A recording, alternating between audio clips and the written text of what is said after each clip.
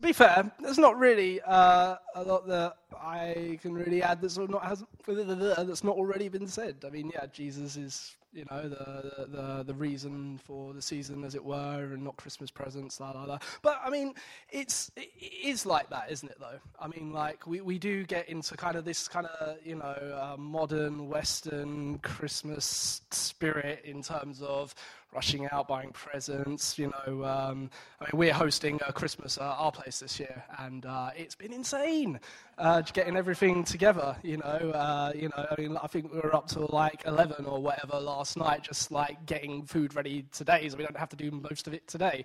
And it's just this crazy time of the year, and it's so easy to get wrapped up in it. It's so easy to get wrapped up in it, and but actually, this is a time of the year that was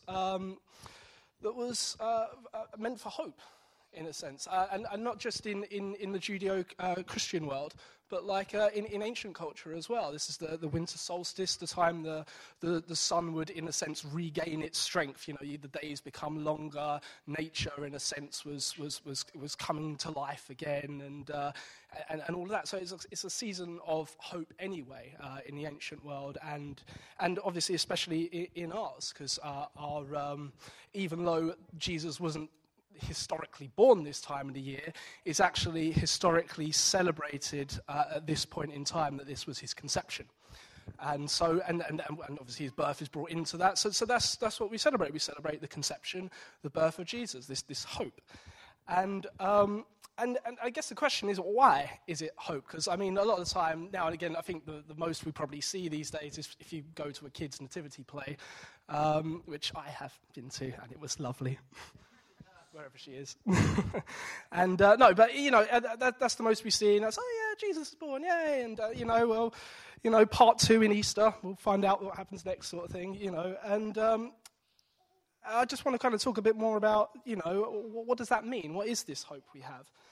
And don't worry, it is brief. It will be short today. So I want to turn to just a couple of things. So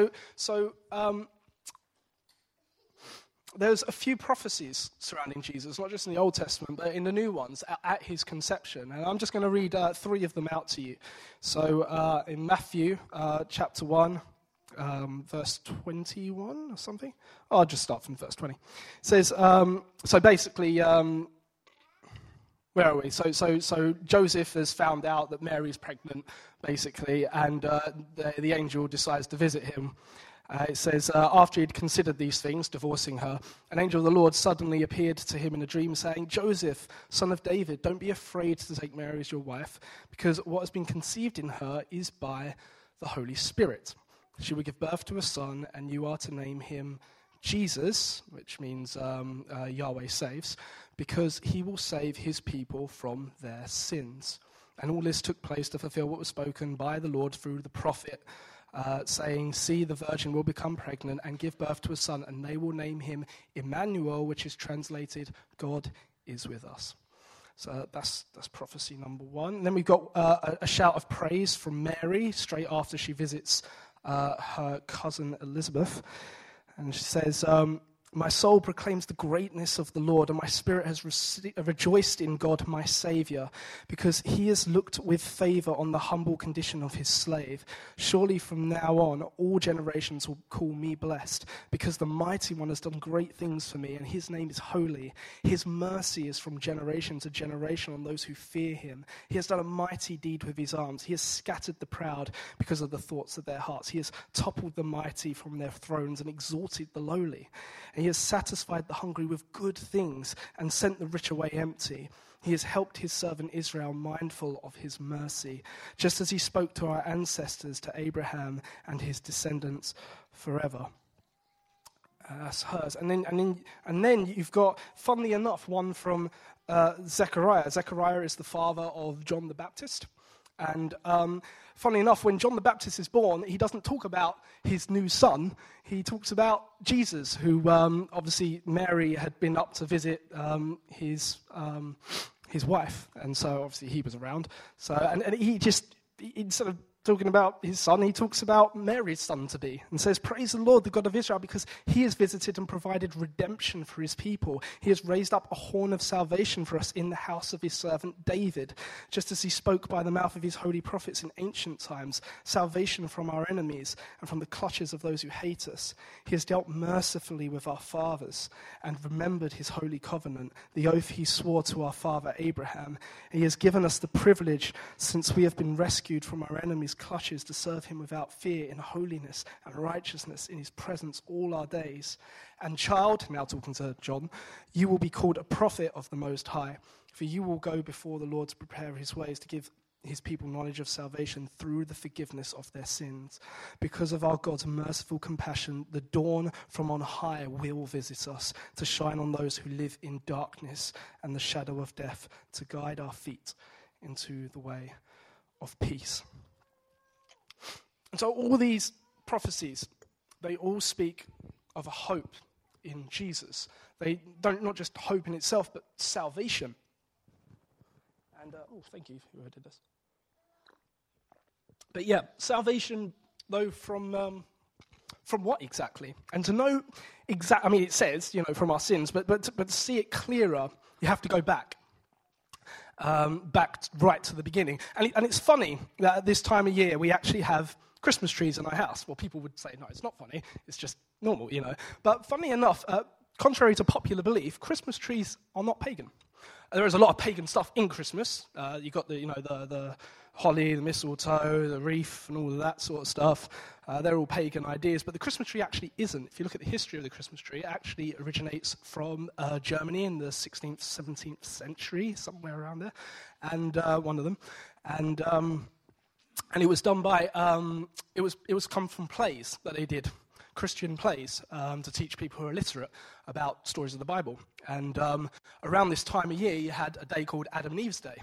And actually, so they did a story about, the Garden of Eden and all of that. And they had what you call a paradise tree in the play, which is, I don't know if you remember, there are two trees in the Garden of Eden. One was the knowledge of good and evil. The other is the tree of life. Well, the paradise tree was the one that represented life, and Christians eventually adopted it and took it into their homes. And that's there you go. You can read more into that if you want. But that's where Christmas trees come from. And so it's this representation of the tree of life in the Garden of Eden. And actually it's perfect because it connects right to Jesus. Okay, so but if we look at the story of creation, which is going to be really important. Okay, so when God made the world, throwing aside all the creationist, evolutionist stuff, okay, he made it, and the Bible says, from a state of chaos. That's when we talk about the darkness. That's when we talk about the deep or the deep waters. It was an ancient belief in before anything, it was just chaotic. And God took that chaos and he formed order and he formed life and he formed goodness and he formed purpose. He took all of that and then at the very top of it all, after creating everything that was good and had purpose and meaning, he then took and made a man and breathed his own essence into that man and made the pinnacle of his creation something like him, something that had morals, that could make decisions, that could rule over and protect and serve the rest of creation. And he gave that man, or those two humans, a choice.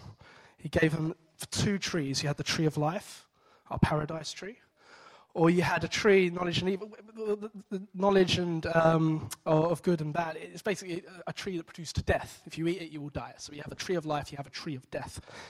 And if you look in Deuteronomy, God, if you look throughout the Bible, God always says this. There are scriptures that say, before you today, you have a choice of life and you have a choice of death. You can be obedient or you can go your own way. Please be obedient so you can live. I want you to live. That's a scripture in Deuteronomy. And so here we have this testing the character of his creatures. Will you choose life? I want you to choose life. But we all know from the story that he didn't. They chose their own way. They chose death. And so therefore it was in a sense reversed. What was good and perfect and with goodness and purpose, in a sense reverted back into a chaotic state, back into darkness and disorder. And that's kind of where we were left. And then you've got this whole story of the Old Testament, and then finally we get to the central point in the Bible. Well, it's not the center of the Bible itself, but the main point is Jesus comes along, okay? Or not even that, Jesus is promised, Jesus is conceived, okay? And this is the thing. Jesus, and the point of all this, he's a new human. They call him the second Adam or the new Adam. Adam in Hebrew just means human. I mean, that's what we're looking at. We're looking at a second human. And I've heard arguments about this in my own workplace about, Jesus being conceived and all this other stuff. I don't want to get into all that, but I don't... I don't even think it's all this, impregnating Mary and all this other rubbish. I really think it is a new creation, and Mary is just a surrogate, in a sense. It's a new life. It's not Jesus' human form is created new. He's the only person like Adam. Even Eve was taken from Adam, but Adam was made from pretty much nothing. And in the sense, Jesus' human form also was. So he is the only other Adam in existence. Okay, and this is the point. He is new. He's got choices to make, and throughout the whole of his life, he has these two trees before him. In a sense, he can choose obedience to God, or he can choose to go his own way. In fact, he was tempted to go his own way, and that's the thing. And the scriptures say. I mean, he says himself, everything I see my Father doing, I do. I live in obedience to him, not to myself. I don't do what I want to do. I do what he wants to do. And so Jesus is this new Adam who actually makes the right choices throughout his life. He is the light in the darkness being a state of chaos. He is this order. He is this light. He is the goodness. And here's the thing. When we get to Easter eventually, his death has meaning only because of his life. Okay, that's it. If it wasn't for his life, his death would be pointless. But his death is everything because of the perfect way he lived, the fact that he ascribed to his Father. And he chose life and obedience at every turn in life. And so his death then took on the characteristic of a sacrifice. It was able to purge us from sin. It was able to take our sin and literally just end it.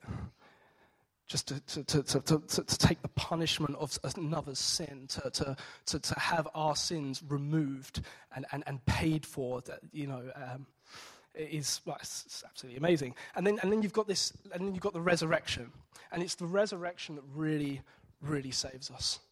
I couldn't state that more than enough, and which is the time of year we're around as well, in terms of the resurrection of the Son, the resurrection of nature in a sense. But the resurrection of Jesus is so much more. You see. This life tree, it's talked about in Revelation later, like in heaven you've got the tree of life again, where people will eat from and live forever. And here's the thing, eternity isn't about living in heaven. In fact, that's not even the focus of the Bible at all. The focus of the Bible is heaven's a temporary place that we won't be there for long, we'll be all resurrected and back here to live again perfectly. And the whole focus of the Bible is here, in this life. And what we do here is having eternal life now. It's having life and light and goodness and order in our own lives, and being saved from the disorder and our own self-reliance. That's what Jesus came to save us from. And here's the thing: Jesus is life, death, and resurrection.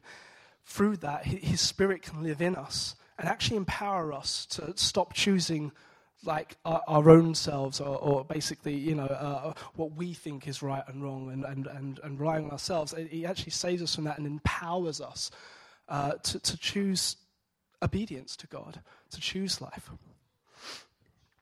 And so that is pretty much the focus of Jesus' birth and the meaning of Jesus' birth. It's a hope that we don't have to live in a state of chaos any longer, not just in the future to come, but here, now, that the difference can be made, that life and light can exist, and it should, and Christians should be doing everything they can to help this world, to bring life, to bring light, to bring order, to bring love, to bring peace. Jesus at this time, forgotten what it is, the Christingle. You got love, joy, hope, and peace. And at the center, Jesus. that's what he comes to bring, and that's what he wants his followers to be a part of at this time. So that's pretty much the message. I want you guys to enjoy your day today. It's a great day. It's good that people are off and able to enjoy family and friends, and that's great because God made things to enjoy.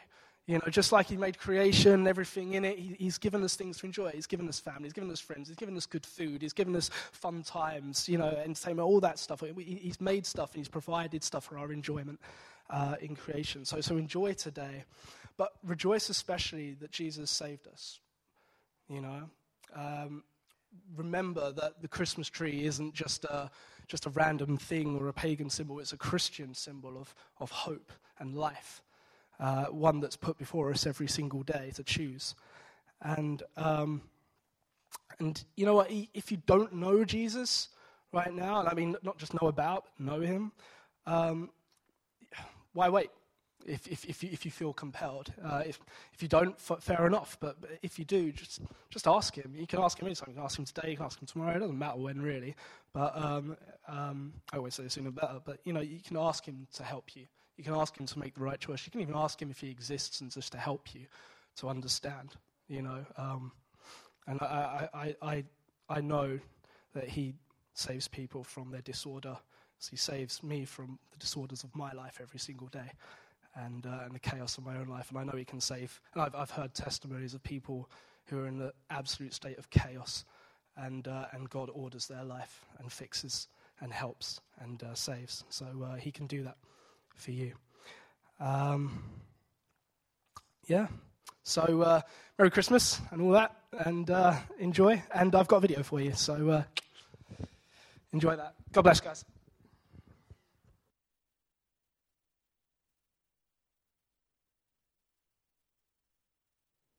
The Gospel of Luke. Luke investigated many of the earliest eyewitnesses of the life of Jesus and then composed this account. And the story begins up in the hills of Jerusalem.